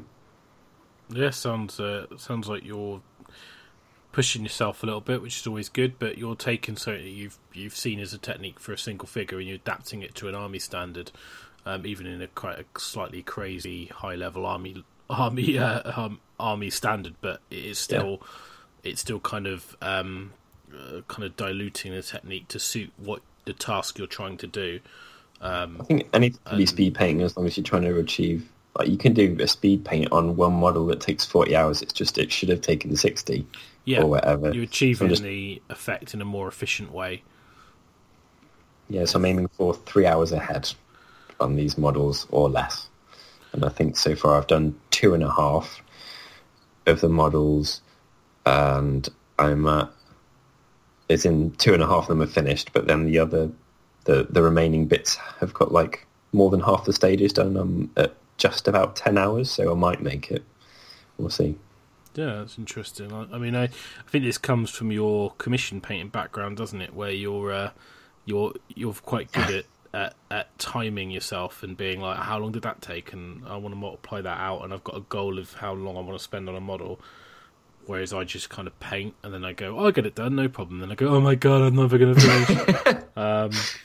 which is I think I've scarred myself too badly. That's the perfect. Oh my god, that's exactly what I would say about when I've started things at too high a level. So if I set myself a time where I think like, okay, Stormcaster and Elite army, that I could feasibly have an army with 40 models in it. If they took me 3 hours each and I've already got some of them done, that would be okay. Then I know that even if I don't have the best time painting the models, I've still not set myself a task of having a difficult job to do that I'm not enjoying as much as I could. That takes me longer than it should, because that's always the icing on the cake for me. That's what makes hobby feel like a chore or a job. Yeah, definitely. And you've done a Farseer as well. A mage. Yeah, I have actually, and I've popped up a blog post about him. So I had a brilliant hobby wobble after the first hobby wobble of taking the High Elves with a dragon in, and left work on the Monday after the heat with just a massive selection, like Alariels, some Dark Elves, a random Necromancer. Yeah, Necromancer, a Mistweaver. Yep. Some tree revs. Yeah, everything. Yeah, it's a bit of everything, yeah. Yeah, absolutely. And the Farseer, what I've done is I've taken it looks like a Glayguard head, but it's an Eternal Guard head, pulling a particularly angry facial expression. Just a straight up head swap. Had to scrape away some of the bits of the model and of the head to make sure they go together in a way that doesn't look bobbleheady and janky. And then I've used the amazing, like still amazing, it's been amazing for about a decade now, Empire Battle Wizard set. I've got there's a hand outstretched holding a book in that, attached it onto an Eternal Guard Vambrace, pinned that to one arm, and then I've just got an empty kind of like open hand as if it's doing something magic-y as the other hand that's come from the Eternal Guard set as well on his other arm. And I chopped off, he's got a square back, I think it's meant to have something techie in it. I tried putting ribbons on to make it look like the cloak was being pulled, but it didn't work, so I clipped it off, and then I've done some alright kind of passable sculpting of just a plain back on that to make it look like there wasn't anything weird and angular under his robes. That sounds dodgy. Are you doing the whole Spirit Host stuff coming off the base thing? Are you going to do that? Yeah, I am. I've got to work out how to do it, because they're actually really unhelpful shapes. Actually a little bit, yeah. And you have all these ideas and you think, I'll have this, and it'll be swooping around, and then you realise that you guys got a hand and a robe, and the Spirit Hosts would have to come out at this angle from this place. So I'm trying to figure out how. The Farseer is kind of helpfully, he's raised up on some rocks. So I think what I'm going to do is I will kind of... Make it on a display base that he sits in? Maybe? Well, I could do, yeah. Also, the model's on a 25mm base, and I was thinking I could play him on a 32, but that 32 I could have the spirits coming out of, maybe, and that might make the modelling easier and the painting way easier. I think characters look better on slightly bigger bases like that, you know. I think. Yeah, absolutely. I put all my elf characters on 32s because I like them looking a little bit more. I'm going to use the word epic because I've been listening to the Reckon series. So, I what think is quite funny as well is that it's a bit of a slight tangent, but your guy's expression like just reminds me of a high epic giving into his powers, and I'll leave it at that. And if you want to know what I'm talking about, go listen to the Reckoner series by Brandon Sanderson on audiobook because they're awesome. Yeah, they are really good. So yeah, that's the sum total of my hobbying. So I've got some really hard angular metallic models, and then I've got someone who's just like 3/4, 4/5 cloak. So I've got turquoise and steel. So I'm strongly in my comfort zone with colours, but I'm trying to do uncomfortable things with my techniques. Are you on your Farseer? I'm not calling it Farseer, but your mage. Mm-hmm. Are you going to do is like the chest kind of detailing? Like, are you going to do that in gold, or are you going to do it in bone, or what's your? Probably going to do it in steel to stick with the army. Yeah, I think to stay in the theme. Yeah, but I'll do he's got a lot of like opal. Well, they are gems.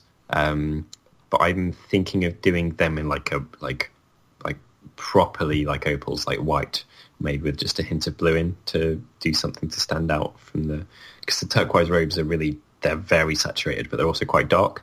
So I think having some spots of white throughout the model might make yeah, might just do a good job of pulling it together. I've got no idea what to do on the book, by the way. If anyone has good ideas for freehand on that is achievable, that isn't like copy out the first page of the Bible or anything, then do let me know, because I'm trying to make my mind up.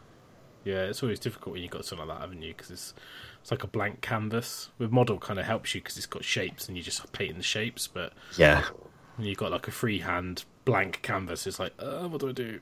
It's far too small to do a wolf on as well. So I don't know. I don't know about that. You could probably.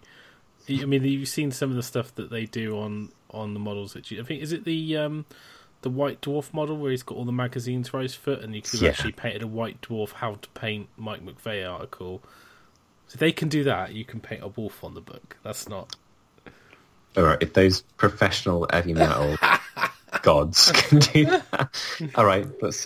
That seems to be completely logical. All right, I'll push myself. Cover it in microbeads. I don't know. This model has actually been used by Mr. Soper for something, hasn't it? He's painted one of those. All right, so that's my painting.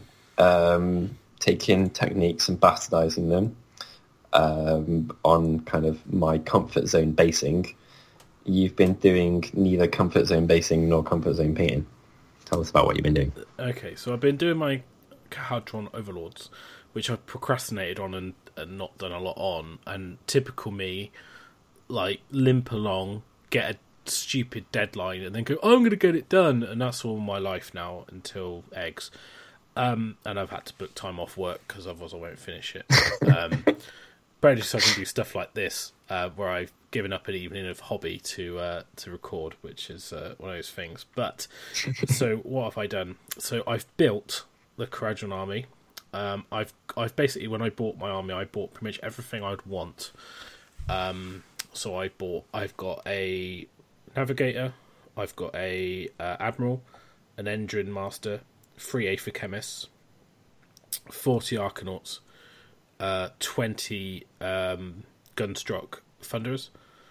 I've now got 18 of the what I call the bobble dwarfs. I've got a gun hauler, I've got an ironclad, and I've got 2 frigates. So I've basically got everything I would ever need to do an army.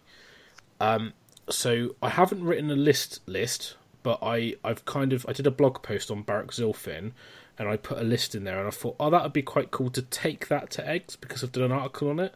So I could take that list and then I could do like a tournament report on it. Unfortunately, it's not going to quite work because buffs don't stack, so I haven't settled that list. But I'm just hobbying anyway, and I haven't actually sat down and worked out my army list, which is a bit weird because I don't know where to put my energy, but I know for sure I'm going to need 30 arcanauts, which is what I've started painting. But if I rewind, so basing wise, I wanted my guys to look like they were at a skyport. So I think I might have spoke about this. I have taken some pictures. I'll probably do a blog post, but I did the typical thing of took pictures really good early on and then didn't do the last stages. Now, what I've done is I wanted factory floor base, and I wanted it to look metallic because they don't have like wood. They're in the sky. They're on like big metallic ships, or skyports. I wanted it to look fairly futuristic, and I looked around at I looked at the 40k bases, but they didn't do them in 25. So I looked at other bases. I think I mentioned it on another show. But what I ended up doing was I thought I'd try and do something a little bit kind of crazy and make my own. And there's a company called Green Stuff World that do textured rolling pins, and they have one called Factory Floor. So I thought, well, it's called Factory Floor, let's do it. So it's quite a steep learning curve because actually Green Stuff and Milliput, I've never used Milliput before. I've done very limited stuff with Green Stuff. I've certainly never done Green Stuff bases before.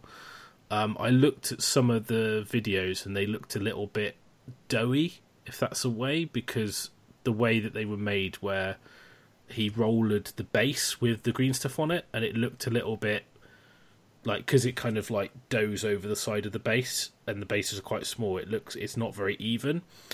So I decided I wanted my bases to look like resin bases. I wanted them to look flush.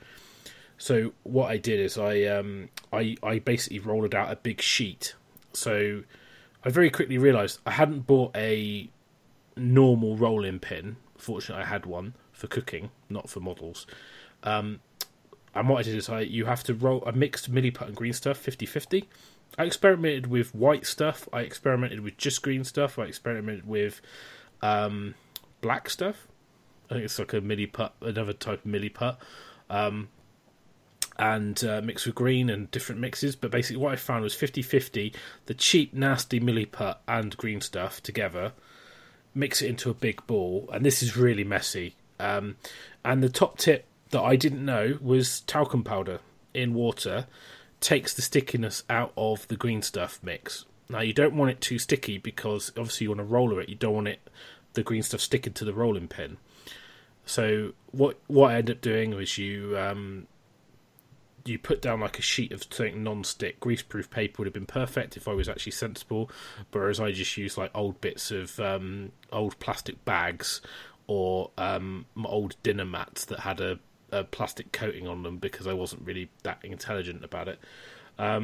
Rolled out the green stuff into a bit of a sheet, wait for it to dry for about 45 minutes to an hour, then very, very carefully roller the texture over the top, wait for it to dry 24 hours, super glue all the bases to the back of it, then score it, snap it, and actually I ended up losing some bases because where I snapped it snapped across the base.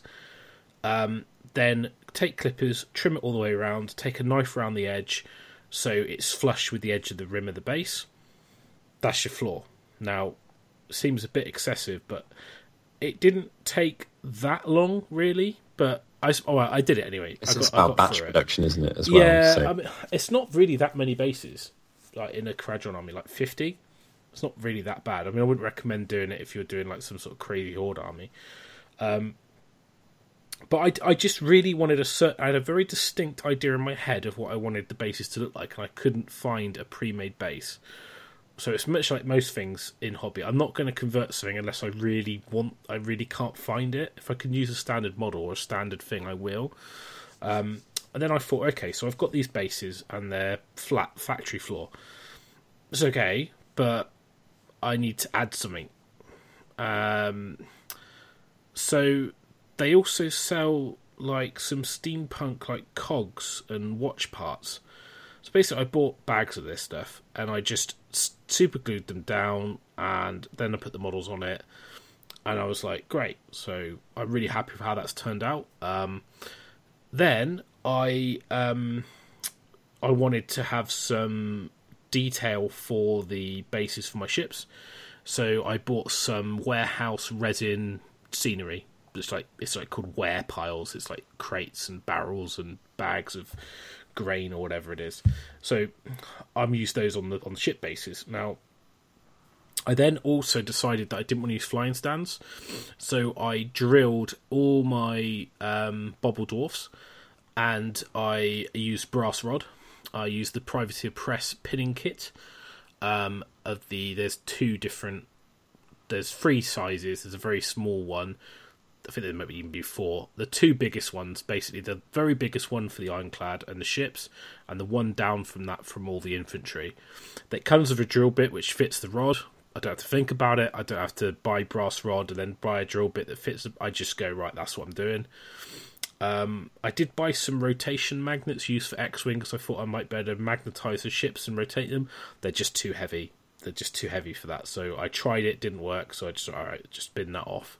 Big difference between a ship that big and an X-Wing, isn't there? It's probably there is a bit. Yeah. Like several hundred grams worth of difference. Yeah, but some of the big ships in X-Wing, like you're right, actually. Yeah, they are pretty hefty. So I was a bit like maybe. I think for me it's more about the pivot point rather than the actual weight. But anyway, so I did that and I've pinned my stuff and I've built it all. We're probably going to do a blog post about how to clean up models after we asked people on Twitter what they wanted to hear and someone said, and actually I know we joked to Tom about him using clippers to scrape mold lines, but it's actually quite funny, but it's also it's probably worth talking about what products we use and how we clean up. So we're going to do another show on that. Yeah, definitely. We've all got our our go-to must-haves in the process, I think. So it definitely makes sense. Yep, exactly. So anyway, that's the basing bit, and I wanted to do the David Soper weekend to then really hone down how I was going to paint my army. So at the weekend, I mean, obviously, Kradrons are mostly metallics. They're all metallics. Now, when we were at that weekend, we obviously learnt some very, very good recipes for non-metallic metal. Now, I'm not quite crazy enough to do the whole army in NMM. But type of idiot to do that. Yeah. I immediately thought to myself, I've got a bit of an issue here because I've got a base that's all metallic. It's metallic cogs on metallic floor. The models are metallic. There's very little cloth. There's no skin. And I'm thinking, they're going to look like big shiny balls if I just paint them in metallic paints. I don't really like that look, if I'm honest. And I decided, and I haven't taken this scheme any further, but on the weekend we were painting the Abyssal Knight and we were doing blue steel, and I don't mean, like pouting each other. I mean actually like the blue steel technique. And we painted the model in Dryad Bark, and then we used Anthracite Grey, which is like a scale 75 blue, really nice, like slightly bluish grey. It's not Space Wolves Grey, but it's close to Codex, but with a touch of blue. Yeah, definitely. And then we mixed stuff like Bearing Blue into it, and then we mixed a GW paint, which I think is Celestia Grey. Celestia Grey, and then white, and to go up. That's like a blue steel. So I thought, well, actually, perfect for the bases. I'm all over that, and what I can do then is use watered down Dryad Bark and an orange paint which I think is Jacaro Orange from Scale, to do rust effect on the base, so it's going to look weathered. Now, reading the Kradron fluff, the Barak Mornar is a Skyport. I really like the concept. I really like the idea of them. I decided I don't care about the paint your army in the colours for the rules, because I've seen plenty of games on the stream and things where people are just not even doing that. So I was like, well, it doesn't matter. I'm not going to worry about that. But what I liked about Barak Mornar is they kind of said that they look battered. They're not as well maintained as other Kradron Skyports, and they're a bit more kind of practical and piratical. And I quite like that. I like that idea that they're a bit nasty. So I thought, well, actually, I've never done like a 40k army really with tanks and stuff. So I haven't done like battle damage, weathering, all this sort of stuff. And I thought, well, I can do all of this in an Age of Sigmar army. So I've got the idea to take some of the recipes that we've been shown. We've been shown like a bronze, a brass, copper. We obviously did like steel. We did a dirty gold, and apply them to my models. Now, I'm in two minds at the moment. So the bases are going to have like brass and copper cogs with verdigris, with blue steel flooring with rust, and then black rims, obviously, because that's what I do. And the models have been base coated in Dryad Bark using the Citadel Air paint. Now, I've got to decide, am I going to use metallic paints or am I going to use non-metallic recipe? I'm tempted to do a halfway house, and that's mixing like for example for the brass, starting off with stuff like Mournfang Brown mixed with Rhinox Hide, going into a metallic paint, maybe like Viking Gold or Retributor Armour mixed with Mournfang, into Retributor, then maybe into silver, and actually go from non-metallic to metallic highlights. But what I might do is take ivory into the highlights, so it dulls the edge of the metal, so it almost you lose the very kind of very, very bright shiny metallics, but you still get a bit of the metallic feeling. I did that on my Warriors, and I thought it came out quite well, but I'm not sure. I don't know. I need to do a test model, basically. I haven't done that yet. I would be a bit loath to paint the whole model in non-metallics because I think I'm not going to put the effort in to put the highlights in the right place. And although I could get away with it on the infantry, when it comes to the ships, and I'm looking at this golf ball-sized brass ball, I'm not going to pull that off. So what I'm tempted to do for eggs is to get the bases finished, have all the models kind of base coated and washed. Although they won't be finished, the bases will make the army look a lot more cohesive and a lot more finished.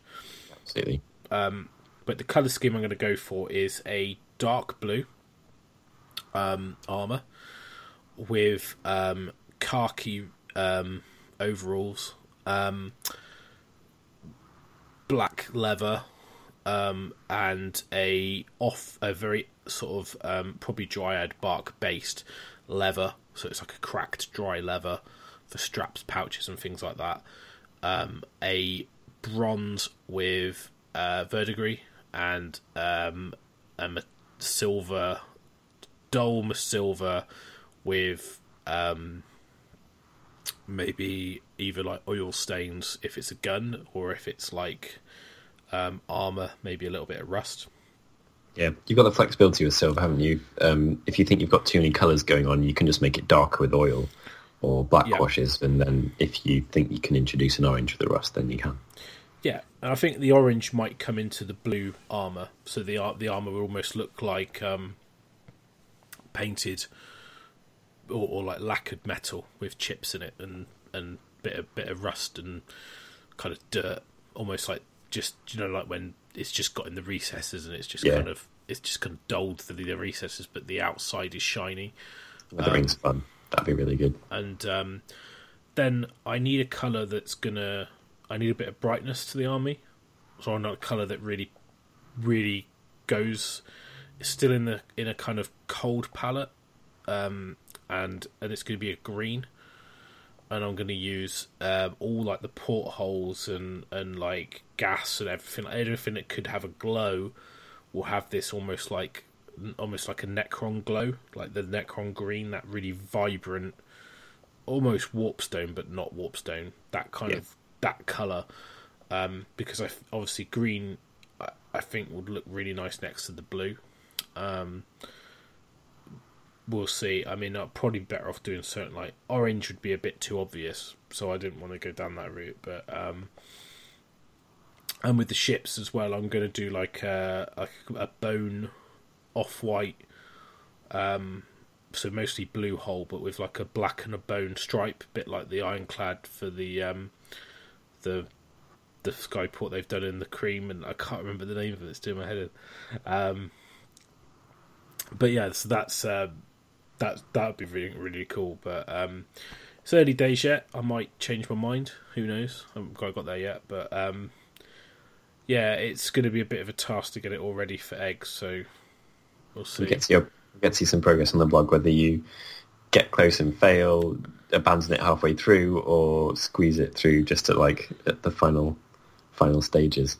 Knowing me, I'll try and squeeze it through, but kill myself doing it, and then lose all my hobby enthusiasm. Great, and all then right. Descend into computer games for 3 months, but hopefully not. Yeah, but that's basically what I'm doing, and like I'm kind of in a bit of a weird state with it, because I want to do it and I want to do it well, but I also just want it done. Excited to play the army, aren't you? Which is kind of the counterpoint to everything. That's the thing. I really want to play with it because I'm a bit bored of like the armies I have available, and I haven't wanted to paint anything else really. And because they're so different, I just really want to game with them. I think doing the basing, and then you can take everything to a decent stage, and then you can either go across the entire army and do like next stage, or you can finish this unit, then that unit, then I that imagine unit, I'll do it unit by unit. Yeah. So depends what events you want to take it to and what your schedule is, I guess. Yeah, I mean, I think the first thing I'll probably finish would be the Ironclad, I imagine. just because it's such a big centerpiece. It's like obvious, isn't it, to paint the big centerpiece really nicely and then have the other stuff kind of good but not quite there, but people won't really focus on that too much. Absolutely. You got some characters to play with as well, so yeah. And the ultimate goal really is to have the army ready for the final.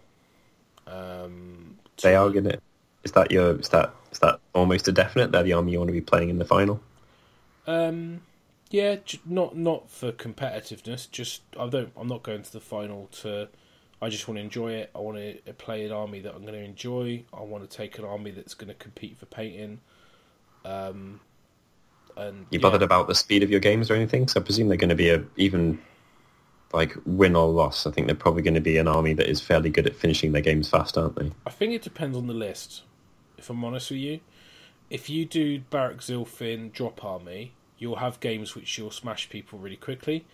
You'll have games where it will peter out and it will take a bit longer and you probably lose. I'm probably going to try and play Barak Mornar in a Barak Mornar colour scheme and see what I can do. Because, I mean, I don't know. I might be foolish, but if I haven't played it, I'm not going to dismiss and go, this is the list, and just play one list. I imagine I'll play Zilfin at Eggs, and it will be very good, and I'll do alright with it, and I'll learn quite a lot. And that should give me enough idea of how to take the army forward. Because the problem I have with I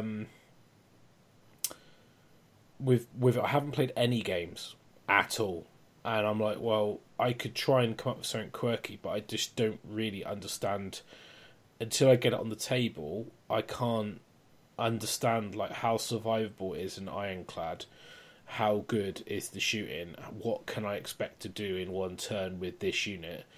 When I've got a bit of a better, I know I can math it, but it's not quite the same. And I think if I can learn that, then that will help me make a list which is more balanced and less gimmicky, which is definitely where I want to go with the army. I don't really want to be playing gimmicky Zilfin clown car armies, but and there's plenty of people playing it, and I think as well it's maybe not particularly very fun for your opponent. But yeah, I think it leads to some games which are you can't even tell your opponent what they could have done differently, that's a hard situation to. Well, each their own, but that's a difficult situation to present to your opponent. Oh, it's all right, you could have done it like this, but there may be some matchups where it's yeah, that happens. Would you like a beer? Yeah, exactly. And I think for me, I'd quite like to take one of everything. So when I go to the final, I'd like to have a gun hauler, a frigate, a ironclad, an admiral, a navigator, an engine master, an Aether chemist, one unit of engine riggers, one unit of sky wardens, the Arcanaut company, and the Thunderers, and have a mix of everything. That'd be awesome. And it will look cool, and it will be themed, and it's not going to be particularly competitive, but I would like to make it so I could compete. It'll have options as well. Yeah, it's kind of by definition, just by being so varied. Yeah, and I think I'd quite like to see how the gun hauler works with the ironclad, both the passing the wounds and when you're healing extra wounds because you've got an engine master, and then you've got multiple units of engine riggers and things like that. So I think playing there's actually there's a formation where you have frigates and arcanauts, and the ships get to fire twice in the first battle round. And maybe I'd run that double frigate. I don't know. I haven't decided yet. Maybe don't even take an ironclad. Who knows? It'd be quite interesting. Just take more men. But I'd be interested to see how it plays out. But I'm planning to have enough painted that I can just take different armies and do what I want. So I haven't quite decided on the loadout of my Thunderers. So at the moment I've just built 10 with rifles because I think the rifles are just all round consistent. I know a lot of people are running things like mortars and things like that, but I don't know. I think the rifles are probably a little bit undersung as decent. They just seem to have they've got a good mix of hitting and wounding and rend and number of shots. Whereas like a lot of the other weapons have, that's got really good rend, but actually it doesn't hit very reliable, or it's only got one shot, but it does multiple damage. So I think the rifles are pretty good. But anyway, I haven't played any games yet, so it's all theory. I'll be doing a Terry in 6 months to go, rifles are rubbish. What? And after saying they were good, but no, I'm excited, and like it's just nice to be doing hobby again, really. But it was definitely inspirational going to the David Soper weekend and feeling like I wanted to do a project. I wanted to take some of the things I'd learned, apply it to that project. I'm sure there's loads more stuff that I could do to the army, but I'm not going to obsess about it too much, which I think I've been guilty of in the past. Where you're almost like, well, I've got to paint this army, I've got to paint it to the best I ever can and use all the stuff and be really on point with it. I don't know, do you ever do that, Byron? Yeah, definitely. Absolutely. It's an easy trap to fall into, and you can be like, actually, like... Was it say done is better than, what was the saying? Done beats perfect, because perfect there doesn't get finished. Yeah, exactly. And I think I'm guilty of almost overthinking a project, and you just don't actually do anything because you just haven't. You've been thinking about it and planning it and talking about it, but you haven't actually done it. And then by the time you get around to doing it, you're almost all the enjoyment of the journey has kind of been worn out in the planning phase. Then it just feels like a grind, and you don't want to do it. Yeah, you got to keep your hobby fun. That's what it's meant for. Yeah, well, I don't know about that. Just got to kill yourself and put like unrealistic deadlines on yourself. We know how to do that. I'm doing it wrong, right? It's a mix, isn't it? Yeah, balance, hobby life balance. Anyway, I think that's basically what I'm doing hobby-wise. Do you want to talk about anything else before we sign off? I think I've done it. Like I've done the list that I'm intending on taking. That may well change, and we'll pop up some pictures of the things that we've both spoken about and that we're working on. I'll pop up a copy of my intended list at this point in the show notes. That should cover it. Yeah, I mean, I don't know how much blogging I'll do because I've literally got to paint, and that's I just got to get on with it. You can just do like updates 1, 2, 3, 4, 5, 6, however many, and do 4 pictures with the caption under each. Yeah, I think it's probably just quick and dirty posting would be the way forward. We will do a. We had a lot of people asking about the change host. We'll probably do a blog-sode on that to cover that list and how it works. Yeah, it's definitely favourite month, isn't it? Because it's a interesting. I go for tricks. Yeah, and I have, to be honest, I don't know much about it because I haven't researched it. So I might ask Brian to give me his list and give you a bit of a filth 101, and we'll talk about it, and we'll also talk about how to beat it. I'll also probably do a show on Barrack Mornar once I've really honed like what I'm going to do with the list to give some options, and I might do a series of different Skyport shows talking about the different Skyports and how to make them, how to make lists or what the strengths are. I don't know. Depends how far down the Skyport hole I fall. Yeah. So, and I'm sure that there's someone asking about Les and doing Sylvaneth how to beat XYZ, so that might be a little show we'll do as well, but yeah, at some point. But yeah, just keep an eye on the blog. If you've got any more ideas, email us, tweet us, put them on the blog. Feel free to comment on the blog posts. It's cool. Just get traffic, tell your friends about it, and hopefully you guys enjoy like the sort of quick content we can deliver to you. Because it can be quite hard to get us all together to do like a 3-hour record marathon, because we're all busy in bunny ears and have other things going on. So it's not always easy to get all 4 of us together to do a big show. So it allows us to dip in and out. Also requires less of editing on Russ's behalf as well, which is something that's only going to be a plus. Yeah, it doesn't take up a whole evening, so I can do it for an hour, and then I've got the rest of the evening to do hobby or do whatever. So it's sort of preferable to me as well. But yeah, hopefully that's it for this show. So hopefully you guys enjoyed it, and we'll be back soon. To make sure you don't miss out on any more Hammer to Your Face, subscribe to us on iTunes, add our RSS feed to your reader, and follow us on Twitter @FaceHammer_. We hope you enjoyed the show. If you'd like to give us some feedback, we'd love to hear from you. Thanks for listening.